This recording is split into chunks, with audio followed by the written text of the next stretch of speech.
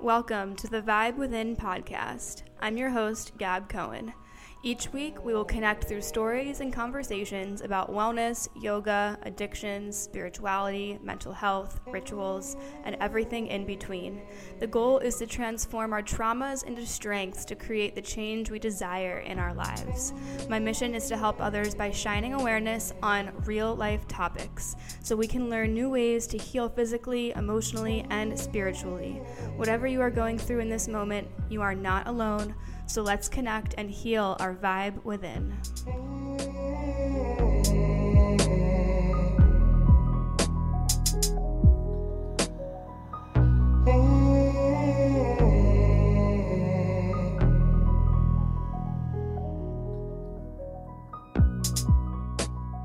I just wanna let you know.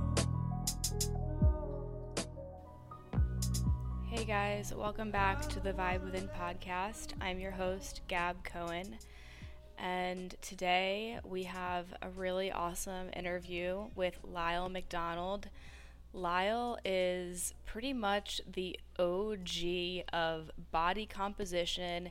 He's one of the most renowned and well-known researchers in fitness and bodybuilding and biology when it comes to the body, and he has written hundreds and hundreds of papers and studies, and he's also been on probably over like 200 podcasts. I've listened to a lot of podcasts with him, and I honestly just love his energy and how truthful and honest and raw he is.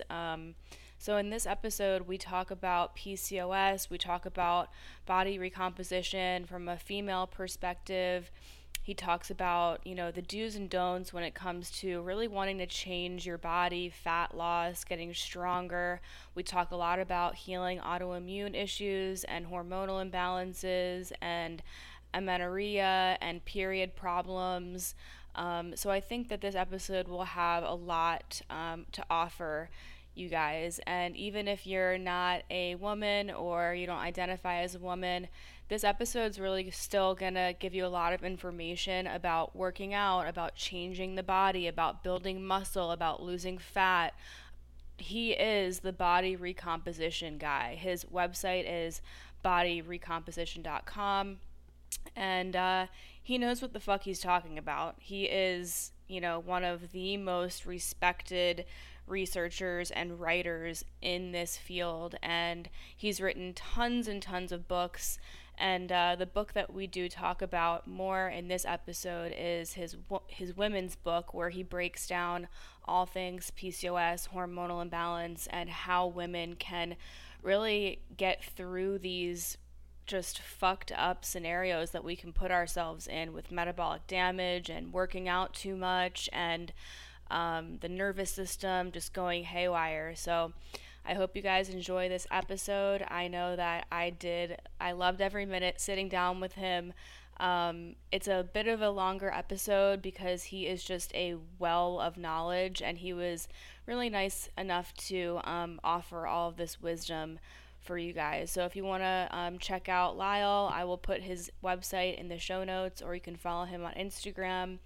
And I hope you guys are all doing okay. I will update you with some stuff that's going on in my life, maybe in the next intro for the next episode. But until then, enjoy this episode, and we will connect soon. So I'm here with Lyle. I'm super excited about this podcast. I feel like I know you, Lyle, but you don't know me because I've listened to like probably 100 hours of podcasts of you already. And I was Right. like, Okie doke. why don't I just have him on my podcast? Because I have so many questions. You are Cool. literally the body recomp dude. You are, you've written hundreds and hundreds of articles and several books, and you've written about PCOS and hormones and women's recomp and fitness and health, and I'm just super stoked to have you. Cool. Thank you for having me. So I wanted to kind of hit off the conversation with basically just diving right into women. We're going to focus on women today. Sure. Women who have PCOS, hormonal issues, who really want to recomp their body and get different results, who are feeling Yeah. like they're on that never-ending treadmill of doing the same fucking shit over and over again, Right. expecting different results, which is insanity. So let's Yep. hit it off with, what are like the 3 or 4 or 5 things you think women are doing wrong, so that they can understand what they're doing wrong, so then we can move into Yeah. what to do? So some of this may reflect my age, and that a lot of what I will probably say is much more what went on traditionally, right? Like I've watched this develop since the 90s when I started doing this professionally. And certainly at that point, the standard approach for women was to do endless cardio, was to reduce fat as much as possible. Women have frequently not eaten much dietary protein. If they did resistance training, it was sort of, fooling around with very light weights and endless reps to tone or whatever you want to do. And really getting nowhere. I mean, and they would just do this for months. And because that's just how you did. I mean, prior to that, it was starve yourself as long as you could. And that's also frequently part of it. The logic is obviously, well, if some calorie restriction is good, well, then more must be better. And I think you do still see that. I think it's getting better. Certainly, it's been really interesting for me to watch the change in a lot of this. Some of which is, or a lot of which is due to social media, which has certainly had both good and bad influences. There's still tremendous amounts of bad information. But I do think in the modern era, more women are clued into heavier resistance training, not doing a million hour, 2 hours of cardio. I used to watch women do an hour on the Stairmaster before going to an aerobics class. And like that was just common. And you didn't see women in the weight room in the 90s, or maybe a few. Whereas now it's half and half. I mean, even in sports like powerlifting and Olympic lifting, it's gone from a couple of women to their federations in Texas having women's only meets. So I think there has been a shift, but I still think there's a lot of misinformation out there. And you do still see that problem. You see the women going, all right, I did 2 hours of cardio a day. I'm eating or trying to eat 800 calories. And I'm avoiding protein because protein is what builds muscles, and I don't want muscles. And fat makes you fat, so they're eating almost, I've seen women eating literally 80% carbohydrates. I don't know if you consult with people or coach people, but I'm sure you've seen that too. If they're resistance training, it's not really pushing themselves, and they get nowhere. And then when you can get them to buy into increasing their dietary protein, well, their appetite invariably gets better, their blood sugar gets more stable, moderate their dietary fats, moderate their carbohydrates, get them to raise their calories. And I want to touch on, I'm not saying there's metabolic damage, but women's bodies do adapt to low calories a lot harder than men. And that's something we might talk about. We talk about menstrual cycle dysfunction and things of that nature. Also, you just get tired, right? If you're doing 2 hours of cardio a day and trying to eat 100 calories, I don't care how much you're burning during the cardio, you are sitting down for the remainder of the day because you're exhausted. And frequently you will see that as you bring calories up, you can probably train more intensely, so calorie expenditure goes up. That spontaneous activity, NEAT, non-exercise activity, will go up. And there can be hormonal adaptations to very low calorie intakes that are reversed. So you frequently, at least if you don't see better fat loss at higher calories, you find that women who felt like they were maintaining at 1,000 are now still maintaining at 1,800, which seems like a thermodynamic miracle. But what's happening is that the energy outside of the equation is able to not adapt, but go up. Because again, you're just not exhausted all the time. And there are other things. I don't know how deep you want me to get into the physiology of a lot of this, but I've seen so many women that they're like, yep, as soon as I started doing really intense resistance training. And by that, I don't mean, powerlifting training. I mean, just pushing themselves. Where instead of 15, rather than, who is that famous trainer who told women not to lift more than 3 pounds because they would get bulky? That was years ago, some celebrity trainer, and start pushing themselves, whether it's in 8s or 15s or whatever. cut the cardio back, and they'll see more results in 2 months than they saw in 2 years. Yeah. And their joints don't hurt, and they're not exhausted all the time. And there's a bunch of underlying physiology that again, I can go into if you want to, and it's not really that relevant. But it's that cluster of behaviors. It's avoiding protein, which again, I think in the aggregate, we're getting away from that. I think women have finally started to more recognize the role of protein in the diet. Yeah. Getting away from these extremely low-fat diets tend to leave people hungry. There's also something that happens that you see a lot where people target these very low-calorie intakes. Because again, lower is better, right? Except when it's not. Except when your metabolism gets fucked. Well, there's that, but you also, what you tend to see is, all right, I'm doing 800, and then they roll off the rails and they have 2,000. Mm-hmm.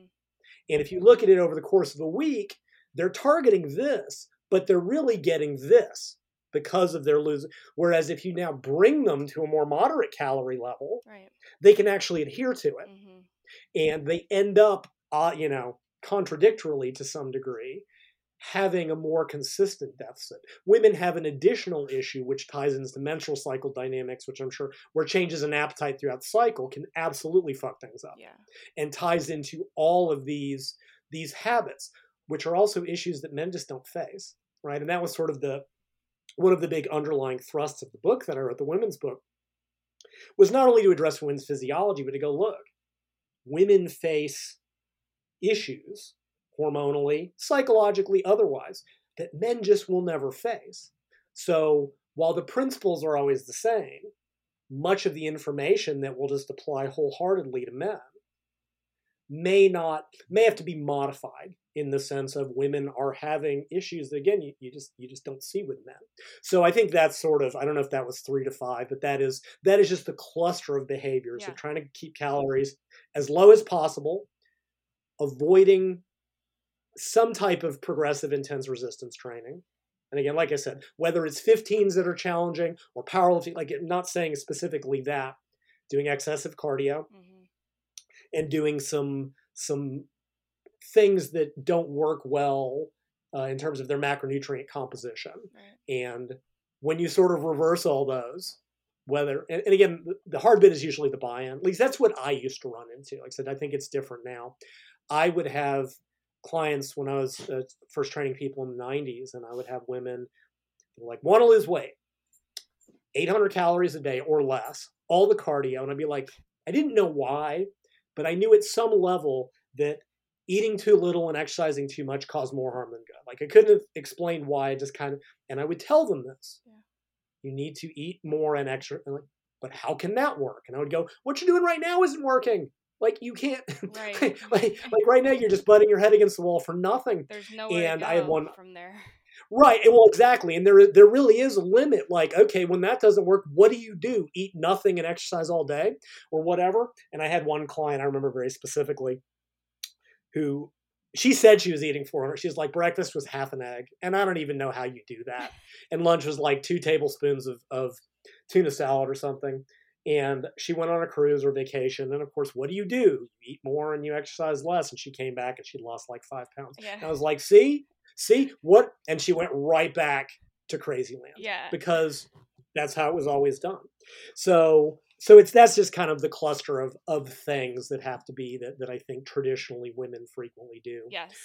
So for people like I actually am not a coach. I'm not a fitness coach. Okay. I'm a yoga teacher. I've been teaching for like 9 years, but I also this podcast is generally about like self-help, how we can get out of like these habits and routines and autoimmune. So PCOS is kind of considered an autoimmune condition, even though it's a hormonal, imbalance condition. But right. Basically everything you're saying is like, okay, women who are over exercising, not eating enough protein, too much, cardio, it's like grinding at the immune system. And I feel like these are the habits that are putting us in these situations where it's like, I can't eat any less, I can't move anymore. How the fuck am I ever going to change my body with people who do have goals, Yes. And to that, I would actually, one other thing that ties into this that I have seen, and I'm sure you have seen, is you get women in that situation and nothing is happening. And like you said, even though there's really nowhere to go, the logic is still, okay, well, I'm going to find a way.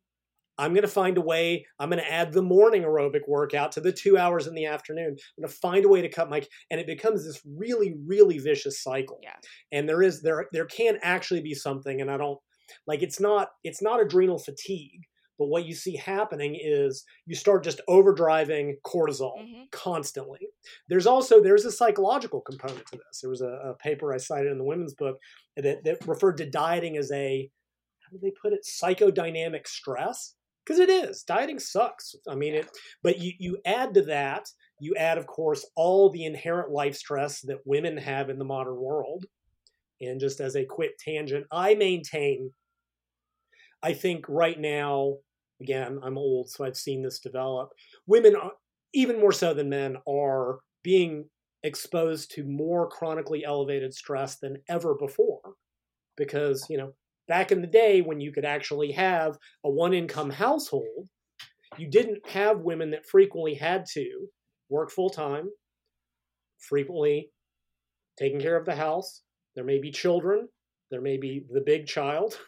I've known women that are like, okay, I cook my dinner, I cook the kids' dinners, I cook the big kid dinner, and then trying to fit in their own training. It's fucking relentless. And so you see this situation where you start overdriving cortisol, which causes any number of problems. I mean, this is actually where I can't say I'm really tied into yoga. I did it once. I was sore for a week because it hit muscles I wasn't even aware of, and I never went back. Guys hate stretching. That's how my classes are. A lot of guys come and they're like, they're struggling hard. So it's funny. Make no mistake about it. Women love stretching because they're very good at it, and men hate stretching because they're very bad at it. And of course, there's a lot of yoga is for women, all that nonsense. But in a very real way, women should probably stretch less and men should stretch more. But yeah, doing those sorts of things, to your point, the self-care, making time for yourself, yoga, relaxation, whether it's yoga, whether it's meditation, mindfulness work, just finding time. And I'm not a single mom. One powerlifter I train, Sumi Singh, she writes about this, like, look, you have to find time to just have a break. Right. I actually did really funny consult. I do consults now, and I did one. And as a woman, she was having trouble, and she was trying to fit in a lot of things around her family. And part of that was going to the gym. And I said, let me guess, as much as anything about the exercise, it's to give you a break from the house. She's like, oh yeah, I won't give it up. She's like, I go for a walk for 45 minutes just to get out of the house. I'm like, I get it. Yeah. I mean, I can intellectually get it. I have 2 dogs, but anyway. So we've got that hugely elevated stress levels, and what you see, that elevated cortisol is causing problems. One thing it can cause is water retention. Yeah. Women have issues with that due to the menstrual cycle. That can mask weight loss. So they just start pushing harder and harder and harder, and it just makes it worse and worse and worse. And you can get a situation where, in response to that chronically elevated cortisol, the system will basically shut down. The body's trying to protect itself. Yeah, that was a question. And you will get a situation.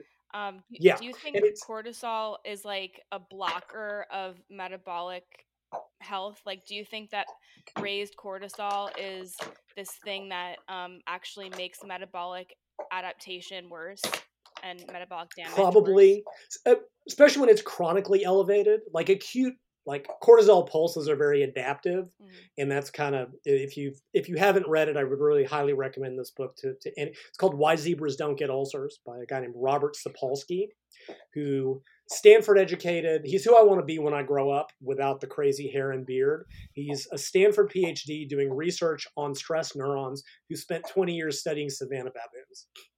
Fascinating guy. And he's written this very accessible book on stress. And his whole, the thesis is, right, animals don't expose themselves to chronic stress. Right? And his thing is, why zebras don't get ulcers. Zebras get chased by a lion. They get caught, they're done. If not, they have this huge stress response, but then they get to relax. Humans have created a world and an existence where we can psychologically stress ourselves into chronic stress, worrying about taxes and our bills and our relationships on top of everything else. And whereas these acute pulses, very adaptive, mobilize fat, mobilize energy, great for memory, chronically elevated cortisol breaks the system. And it blocks hormonal response in the brain, something called leptin, which is very involved in metabolic rate. Elevated cortisol causes insulin resistance. If you're eating a high carb diet, which many women do, that can promote, the dreaded belly fat, all this type of stuff but what does happen at the extremes is women go from producing too much, their body just goes, whoa, and stops. Now women have chronically low energy, can't I've looked. I haven't seen anything that says it actually can ever fix itself, unfortunately. And again, it's not exactly adrenal fatigue as that was conceptualized, but the end result is kind of the same. Mm-hmm. Are you talking about? What can't fix itself? The cortisol? Well, I've never seen anything that shows that system will eventually come, at least not over a couple years, to come back online. One really good book on stress I read that I'd have to pull off my shelf to get the name of. He's like, yeah, it can take years for the body to recover from that. And again, you see that all the time. Excess cardio, too few calories, elevated stress. Why am I not losing fat? I've joked that you can tell folks online that they're tightly wired. And men do this too. I don't want to make it sound like this is only and you can hear the tension in their typing. It's all caps. Mm-hmm. Why am I not losing weight? You can just okay, you just go take a yoga class. Just take a breath. Uh-huh. And I have somewhat jokingly, but not really, said, look, you need to take a day off your diet and you need to go get drunk or get high and get properly laid. You need to relax. And I see I'm partly joking with that advice, and I'm really partly not joking. No, yeah. Because something I've often seen is women or men that have just been beating their head against the wall. And they're like, you know what? Fuck this. They take a couple days off from the gym. They eat a little bit more. And that eliminates that block, that elevation on cortisol. And what happens? They go in on Monday and oh, shit, I've lost 3 pounds. Mm-hmm. Because they remove that. And then, of course, they usually go back to dieting like crazy. If you can get them to buy into it. So yeah, there is just this chronic loop that if they keep pushing and keep pushing and keep pushing, and again, very intuitively logical. If I'm not getting results, I should work harder. I did that as an athlete. Athletes do that all the time. They start to get chronically fatigued. And what their body is trying to tell them is rest. And what they're going is, I'm underperforming. I need to train twice as hard until you eventually eventually the system just goes, you get hurt, you get sick, your body just goes, you're taking a break whether you like it or not. And you lose a month because you didn't take the day off. You didn't take the easy week. And I think that's what people who have autoimmune issues and PCOS, they need to hear that, because if they keep pushing and pushing and pushing, that's actually going to cause more inflammation and more cortisol issues, and hence, loss of periods and PCOS. I just recently got diagnosed with PCOS. Really? Yeah. Okay. And I also have Hashimoto's and hypothyroidism, but I think, oh gosh, I know yes. a lot, but they tend to go hand in hand. Exactly. And I think it is from years of disordered eating, years of over-exercising. Now, I totally agree with you. I lowered my exercise to just walking on the treadmill and teaching yoga, and I feel completely different. So, and I think it's also with PCOS people and just people who are going through a lot of autoimmune stuff, weight training sometimes triggers more stress in the body if they're pairing it with too much cardio too. It's like you got to pick and choose what you do. No, absolutely. And I wrote an article on this years and years and years ago. And when I was one of my books is about sort of a crash diet approach, and it's very low in calories. But one of the things that I harped on throughout this book that so many people wouldn't listen to is, look, you cannot do it. Not only can you not do a ton of exercise on this, you shouldn't. Have you ever had an acne breakout come at the worst possible time?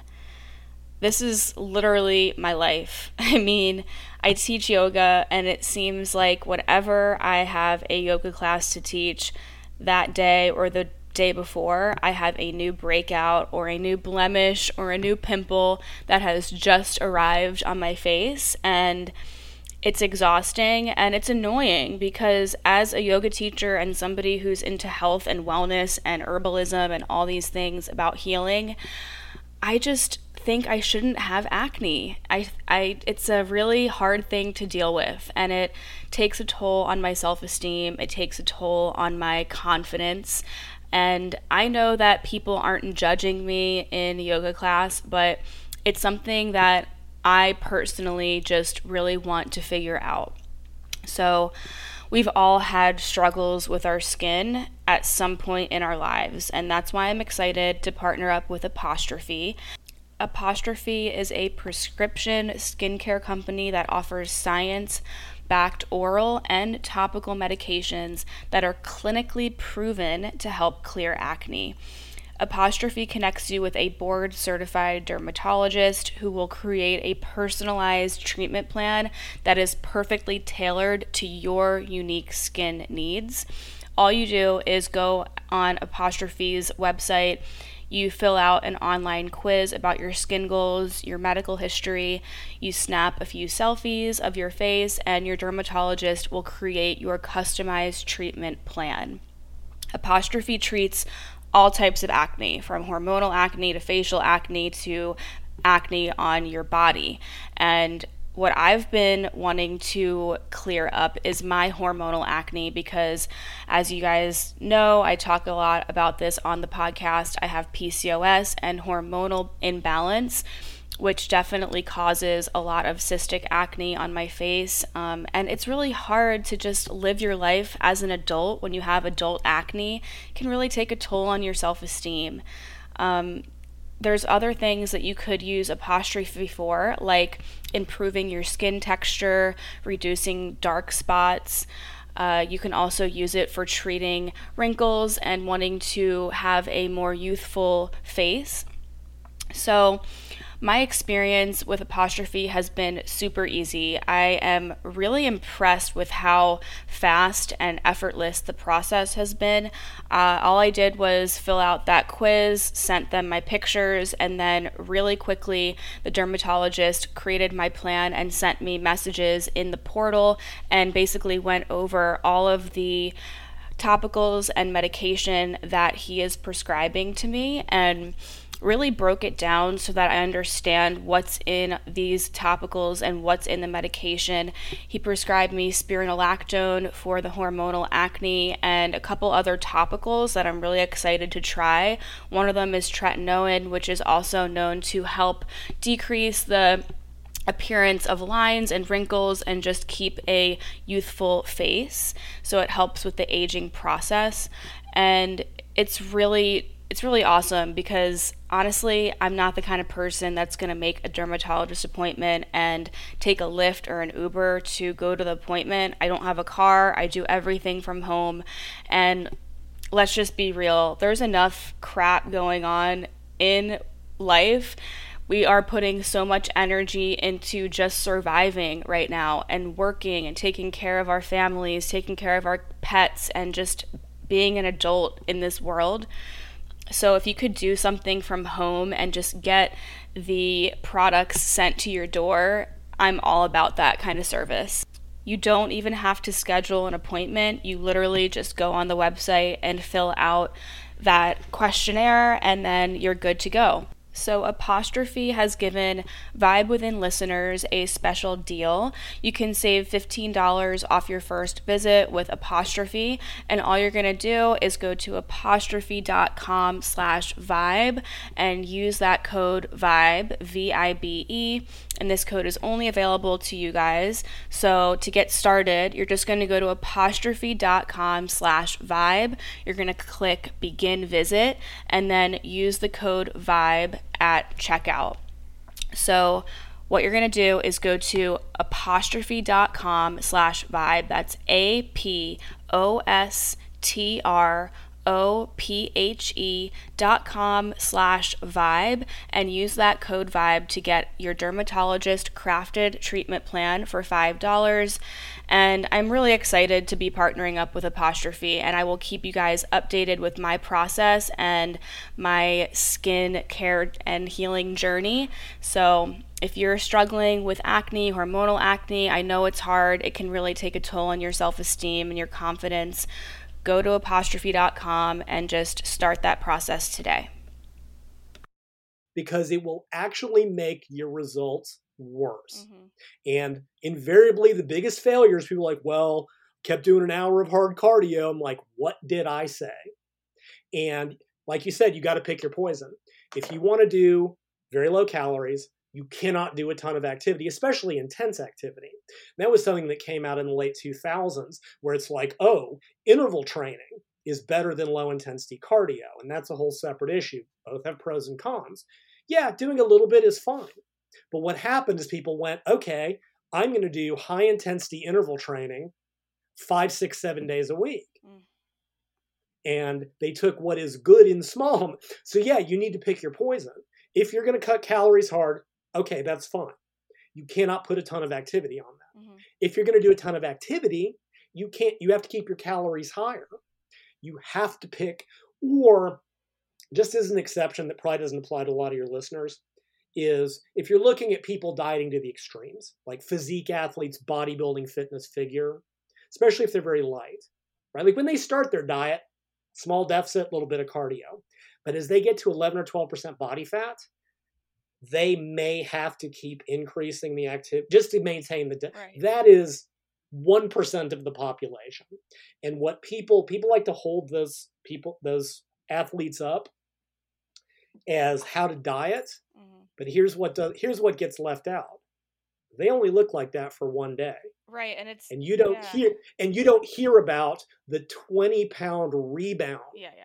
And as a coach I knew once said, if you don't have an eating disorder going into that, you'll have one coming out of it. That's what I was just about to say. That's what's not talked about. So, but to your point, yes, you have to kind of pick your poison, right? Either keep your calories higher and ramp up your activity. And some of this is, there's a difference between gradually increasing activity and jumping into too much of it, right? If you look at elite endurance athletes, cyclists, marathoners, they didn't start doing 20 hours a week. They started doing 3. And it took them a decade. But what do? Oh, I'm going to do their training right off the bat. That's not what they did. And if you give the body a chance to adapt as your fitness goes up, and that's very different than jumping into it. But yes, you got to pick your poison. You can only combine so many intense things at a time, right? And this was something else. There were all these studies in the late 2000s. Okay, low calorie, low carbs is okay, fine. High intensity interval training is superior to cardio, maybe. High intensity weight training is best. Let's do all 3 at once. None of these studies looked at all. Oh my God. Suddenly you're doing low calories and nothing but high intensity training. The body can't survive it. So you have to, yes, very much pick your point. And if you're doing cardio and weights, that's fine. The more intense your weight training is, the more volume, the more larger amount, the less and or lower intensity of cardio you should be doing, right? Bodybuilders got ripped doing nothing but brisk walking on the treadmill. It's an underrated activity. More people should do it. There's actually some really good data. This ties into what you were talking about, I think is very relevant. What they call green exercise. Exercising outside is different than the gym in terms of the physiological response. It's better. And I'm sure we could hand wave that whatever evolved outside will probably, obviously you have to take into account weather, pollution, do you have a place to go? But yeah, this idea that all workouts must be intense, like no, a 45-minute brisk walk outside in the sun will do you not only huge physical good, but mental and emotional good. Yeah, and I think I've heard you say on Get a dog, podcasts, they'll make you walk. Get a dog, they'll make you walk them. Sorry, yeah. Go ahead. No, yeah, you're right. But I think I've heard you on other podcasts say that, like, low intensity walking is better for fat loss for women. Not, no, it's, this gets super complicated. Before I get into this, I want to say one other thing, Okay. which also ties in with something you brought up. And I also don't want to skirt the PCOS thing. Yeah. A lot of people try to force either fat loss or train, whether it's muscle growth, strength gains. Sometimes you have to coax it.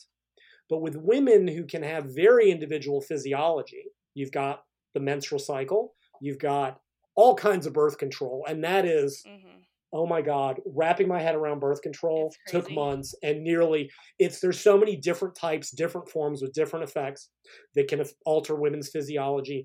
PCOS, loss of menstrual cycle, as women age and go through perimenopause and menopause, their physiology changes, right?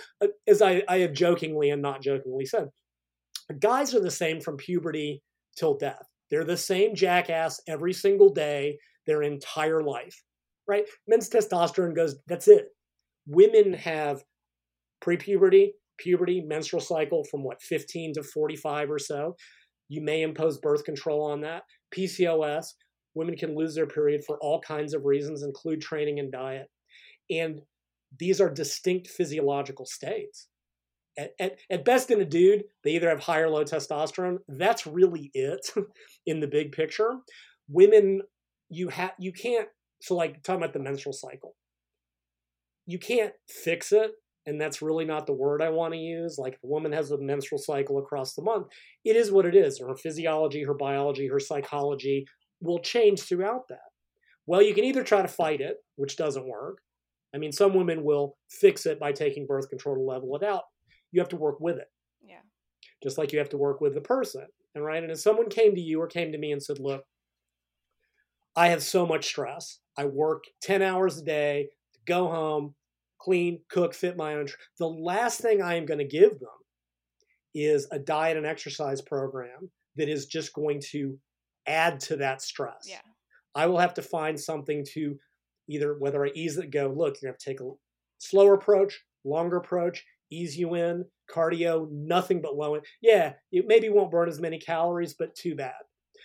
Even better yet, get a walking desk. Then you can just burn, that's about as low intensity as it gets. And across an 8-hour workday, you'll actually burn more calories on a walking desk, a treadmill desk, than you will doing an hour of cardio without nearly the stress to the body, on top of all the other potential benefits. Whereas someone comes to me and goes, look, I don't work for whatever reason. Elite athletes, as I heard it put one time, they train, eat, sleep, travel, and compete. That is their job. The things they can do or should do or need to do when they have no additional stressors in there, it's a totally different situation. Right. And that's, unfortunately, a lot of the information goes, well, elite athletes are the biggest, the strongest, the buffest, the leanest. Let's just do what they do. Can't be done. Anyway, so yeah, you've got all of that going on. To that, add PCOS. And I do want to touch on that because it is the most common reproductive disorder in women. If you look at infertility clinics, something like 80% of the women have PCOS. Yeah. Like it's staggering. It's also one of the most underdiagnosed endocrine disorders for a number of boring reasons that aren't really relevant other than to say that is the case. I don't know how many years it took you to get. I have known women that were like, you know what? I knew something was wrong for a decade and nobody. And then finally, I got someone who saw the symptoms and diagnosed me. I actually had a good friend, old family friend. She hit menopause and gained a tremendous amount of weight and nobody could figure it out. Now, it turned out she'd been on birth control since she was like 15. And birth control is a common treatment for PCOS. It masked it. Nobody knew. Exactly. She hit menopause, went off of birth control, and then the first doctor was no good. And then she went to, I forget if it was an OBGYN or if it was more of a sort of progressive holistic doctor who took one look at her and said, oh yeah, I mean, we're going to verify it, but oh yeah, I know exactly what's going on. Yeah. Because if you know the signs, if you know what to look for, you can almost tell. And there's a genetic component. It actually runs in families, just as a piece of trivia. they've now identified a men's form of PCOS because we won't let women have anything. Yeah, I had to do my own But, research to basically find out, because I was like, there is something not right. This is not just thyroid. This is not just Hashimoto's. right. This is something else. And so I did my own research. I have all the symptoms. I didn't get the ovaries tested, but I have every other Sure. symptom. And I finally, went to an OBGYN, got blood work, blah, blah, blah. And it's like, Yeah. yeah, it's not just Boom. in your head. It's, all the symptoms of PCOS suck: hair loss, irregular periods, weight gain, and there's no It's reason for the weight gain, because I eat very clean because I have to. Like, right. my Hashimoto's forces me to. Sure. Yes, and the number of things that go wrong with PCOS. So just again, a little bit of detail. PCOS is actually like a number of different situations. Yeah. The way it's diagnosed, there's 3 criteria. I'm sure there is elevated androgen levels, like testosterone and such, which can either be measured with blood work, or you see it excess body hair, acne, hair loss, oily skin. It's so fun. Basically, it's so fun. Androgens are like, that's what makes boys go through puberty, right? And PCOS women can have testosterone levels up to double the normal range for women. So it causes that. You have cysts on the ovaries, hence polycystic ovary syndrome. And you have some sort of, and there's reproductive dysfunction, which can either be oligomenorrhea, which is a cycle between 35 to 90 days, or anovulation, and amenorrhea, where there's a no menstrual cycle. Now, to be diagnosed, you have to have 2 of those 3. So that gives you 4 different possibilities. You can have all 3, which is the worst. Mm-hmm. You can have, let me make sure I get this right, cysts on the ovaries and elevated androgens, but no menstrual cycle dysfunction. Mm-hmm. You can have cysts on the ovaries, menstrual cycle dysfunction without elevated androgens. And you can, believe it or not, you can have elevated androgens, menstrual cycle dysfunction without the multiple cysts on the ovaries, Mm-hmm. which seems, how can you have polycystic ovary syndrome without polycystic ovaries? It's because the original determination back in the 30s, they had all, and it's just, they've expanded the diagnostic criteria. Yeah. In 10 years, they're going to call it 4 different things. Yeah. It's just, there's 4 different subtypes of PCOS. And really, the elevated androgens is really what drives most of the problems. It causes the acne, the oily skin, can potentially cause hair loss. It causes the menstrual cycle dysfunction. It causes insulin resistance, which means that in response to carbs, you get elevated insulin response. Yeah. Elevated androgens, is that just another way of saying your estrogen and progesterone are lower and your testosterone dominant? It's probably, I'd have to look to be 100% sure. I think estrogen and progesterone are relatively normal. Don't swear to me to that. Okay. But testosterone is in the elevated range. Okay. So just to give you some numbers, normal female testosterone, 30 to 70 nanograms per deciliter. PCOS women can have up to 150. Now the normal male range starts at 300. So you don't get, but it's enough, Mm-hmm. right? When you double that, and when PCOS women are prone to elevated depression, anxiety, autoimmune is certainly one of them, cardiovascular risk. And most of this, well, it's a couple things. The elevated androgen levels cause insulin resistance. So your body doesn't handle carbs as well. You get an elevated insulin increases testosterone levels. So it becomes this real nasty cycle. Right. Do you think that keto is I know it's not for everybody, but I know keto is like under 30 carbs, which is really hard for me to do. Depends on who you talk to, 30 to 50 or so. Right. Certainly. Let me come back to that real quick. Yeah. But I will, because that's actually a really important question in terms of PCOS women and weight gain and weight loss. Mm-hmm. You see excess cravings for carbohydrates and sugars. You don't see the same degree of appetite regulation, which can predispose to weight gain. You see, obviously, they call it decreased quality of life. It's this real vague thing you see in research. There can be decreased sexual satisfaction frequently, and realize these are the researchers' words, not mine. Mm-hmm. But you get women that, if you are carrying and you get excess abdominal fat, that if you're a woman and you're carrying excess abdominal fat and you have excess body hair or acne, and that causes a decrease in self-esteem and self-worth, Right. then yeah, that's absolutely can potentially lead to sexual dissatisfaction. So you've got this whole cluster of things, and it's a real mess. And there's a genetic component, lifestyle can trigger it. Like I said, the fact that men can, within families, brother and sisters, the male, but it tends to be triggered by the environment, Yeah, by lifestyle for sure. any number of things. So, and it becomes this very nasty, like I said, feed forward thing. Now the first line, of course, is lifestyle and diet and exercise, which is great, but there are a great number of medications that are used. Birth control is very common because birth control reduces a woman's testosterone by half and regulates her cycle. So that's a very common approach, because if you reduce those elevated androgen, those testosterone levels, that sort of breaks a lot of those cycles, and you will eventually see improvements in body hair, acne, oily skin, et cetera, et cetera, et cetera. Obviously, birth control won't help with fertility, kind of by definition. Right. But if it's used initially to break that cycle, they use a drug called metformin, which improves insulin sensitivity, which again has the same sort of effect. If metformin improves the insulin sensitivity, less insulin, you get less androgens produced, you still get lower testosterone. It's sort of it's a secondary effect. They may use stuff that's more dermatological. They will use stuff for fertility. But a lot of it, spironolactone. Spironolactone is an androgen receptor blocker, so it prevents the testosterone from having its effect in the cell. Okay. So that's real common. I'm sure that there's a huge list. Pharmaceuticals aren't really my big area, right. but there's a whole ton of them. Because they say I'm sorry? The spironolactone confuses me a little bit, because I've been researching it, and it's like it says that it helps with hair loss and it's a diuretic. acne.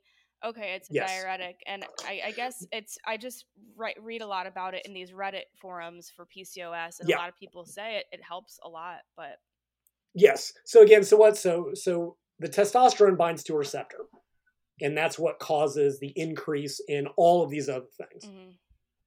The spironolactone binds to that receptor and blocks it, right? Like the way is like the hormone is a key and the receptor is a lock. Mm-hmm. So basically spironolactone is like putting a blank key, and it just blocks the testosterone. So it has that, the testosterone levels aren't decreased, but they can't send their normal signal. Okay. That makes sense. So, and when I said it's a diuretic, I don't want to get into it. Just it works. It has that effect and is a very commonly used compound. So there's a number of different ways to do it. We know that exercise improves insulin sensitivity. So that's kind of a first line thing. Cardio and weight training seem to have slightly different effects in terms of metabolism, improvements in insulin sensitivity, fertility, number of cycles, stuff like that. But diet is really primary. Women with PCOS are prone to obesity, and something like, I want to say 70 to 85, 90% of women with PCOS are going to have a higher body fat percentage, BMI, and suffer with obese. There is a lean PCOS subtype. Yeah, that's what I have. And I think, remember, so I listed those 4 different types. Mm-hmm. The one that doesn't have elevated androgen levels, the one that just has the cystic ovaries and the reproductive dysfunction. Yeah. That's like the least problematic. It has the least negatives. I think that's what I have. Yeah, I suspect that that's the subtype that doesn't, because again, it's those elevated testosterone levels are really driving the bus on a lot of the problems. So I suspect that's the leaner subtype. Mm-hmm. It's also really, just as a random note, when they've done analyses of how prevalent the different subtypes are, that one comes in last, but I suspect that it is underrepresented, because women that are lean and don't have these other problems don't go to doctors.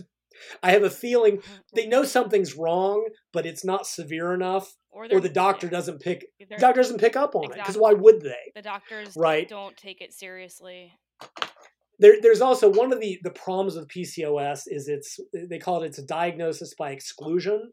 You have to exclude all these other problems first, right? Women can lose their period for a ton of different reasons. They may produce elevated testosterone for a bunch of different reasons. You sort of have to eliminate those first, and then But to me, like, again, I've done consultations and women describe, probably if I'd been talking to you without knowing anything about you. And one when she was like, you know what, I've always had sort of tend to gain abdominal body fat. I'm like, has your cycle been irregular? She's like, oh yeah, since puberty. I'm like, go get tested for PCOS. Like, you don't have to tell me anything else, right? Just go. And when you're familiar enough with it, you can just hear that. And I mean, and again, women with PCOS, especially if they're carrying excess body weight, there's frequently, I hate to say this, and I hope people understand what I'm trying to there is often a look to them in terms of their facial structure. I've even found, when you're exposed to elevated testosterone, they may be more, this is a minefield, tomboy-like. Again, I hate to use, I hope people know what I'm sort of traditional masculine behavior patterns. They're great athletes and build muscle really easily. But if I'm out and I see a woman who's carrying excess body weight and has a little bit oh yeah, she needs to go to the doctor right now, say, test me for PCOS, because there is it just doesn't generally happen. Anyway, so there is a lean PCOS, but as women PCOS, if they gain excess body fat, that makes the problem worse because the insulin resistance gets worse. Right. Everything becomes more problematic. So if PCOS women can lose 5 to 10% of body weight, things improve drastically. One paper I read, they put women with PCOS through a gastric bypass, and there was literally 100% of the women saw a complete elimination of side effects. Now that's at the extreme. But it's fucked up because it's like, okay, the cure of PCOS is to lose some weight. It's like they can't lose weight because they're on this never-ending treadmill of doing all the wrong things, which correct. Which is, it comes down to movement and food, which is what you're saying is the two main things. Yes and yes. However, and there's sort of a caveat to this, because you will run into this idea online for women with PCOS going, you know what, I've tried everything and I can't lose weight. Now, look, you see that in all domains, and usually it's because there's a cluster of doing things wrong. And again, it's not specific to women. It's not specific to women with PCOS. Men do it too. It also gives us the idea that, no women with PCOS can lose weight. Well, one of the things that social media has taught me, the internet has taught me, you get a very skewed idea of things. Because if a woman has PCOS and she's losing weight effectively, she doesn't usually go talk about it online or ask questions. Mm-hmm. We tend to see the difficult cases. Yeah. Okay, so what does the research say? The research shows that, if you take PCOS women and non-PCOS women and put them on a diet and exercise program, they lose weight in equal amounts. Okay, well, there seems to be a disconnect between the real world here. And there's a piece of data kind of hidden in that research. So most diet studies have a really poor, 30% dropout rate. It's pretty poor. PCOS women drop out at 50 to 60%. So there is an adherence issue. The PCOS women, but now I don't want anyone to hear me saying, not playing the sloth and gluttony card. That shit needs to go. That shit needs to die. Mm-hmm. Because what's happening, PCOS women are faced with barriers to behavior change that are causing problems. And we've touched on some of them. Anxiety does not make dieting easier. Depression sure as shit does not make regular exercise and adhering to your diet better. One I forgot, PCOS women are more prone to binge eating. Appetite is higher. Mm-hmm. Appetite regulation is worse. It's not that they are too lazy or whatever to stick to the inherent biology of PCOS is making it more difficult, right? So again, just go to the gym. All right, look, if you have body image issue, self-esteem issues, if you've seen all those, it kills me, gym fail videos, all these people in my industry, and don't get me ranting about that. Mm-hmm. Nobody judges you when you go to the gym. And yet I can go online and find people taking videos of people to go, look at this dumb shit. Really? Horrible. People are absolutely judging you. You're wrong. Right. That can make it very difficult to want to even go to the gym and deal with that. You've got all this biology. So then we get into this issue of, is there a better way? Like we talked about 3 hours ago. I talk a lot. We can't fight the system. We have to learn how to work with it. So what can we do? Well, a lot of it, and then the studies also say, diet composition doesn't matter for PCOS. So long as weight is lost, benefits are seen. Well, yeah, but that's kind of a circular argument, right? Well, like, yeah, diet composition doesn't matter so long as weight is lost. But if 50 to 60% of women are dropping out of the diet, it doesn't really matter. Mm-hmm. The question then becomes, is there a better diet composition for women with PCOS? And the answer is yes, in terms of addressing some of these issues. So there's been 3 papers now looking at increased dietary protein. And I won't remember the specifics. I've gotten all written down somewhere. And they increased protein to, it's like 25 to 30%. I want to say it was like, I mathed it out one time. It's like 0.9 to 1.1 grams per pound of lean body mass. I've got the data somewhere. It was in like the 100 to 120, 130, 140 gram range, which a lot of them will go, oh my God, that's so much protein. Exactly. No, not really. Yeah. And it's when women are used to eating 40 grams of protein per day, you're like, that should be, you can get that in a meal. Do that like can of tuna is 32 grams of protein. 4-ounce chicken breast is about 30 grams of protein.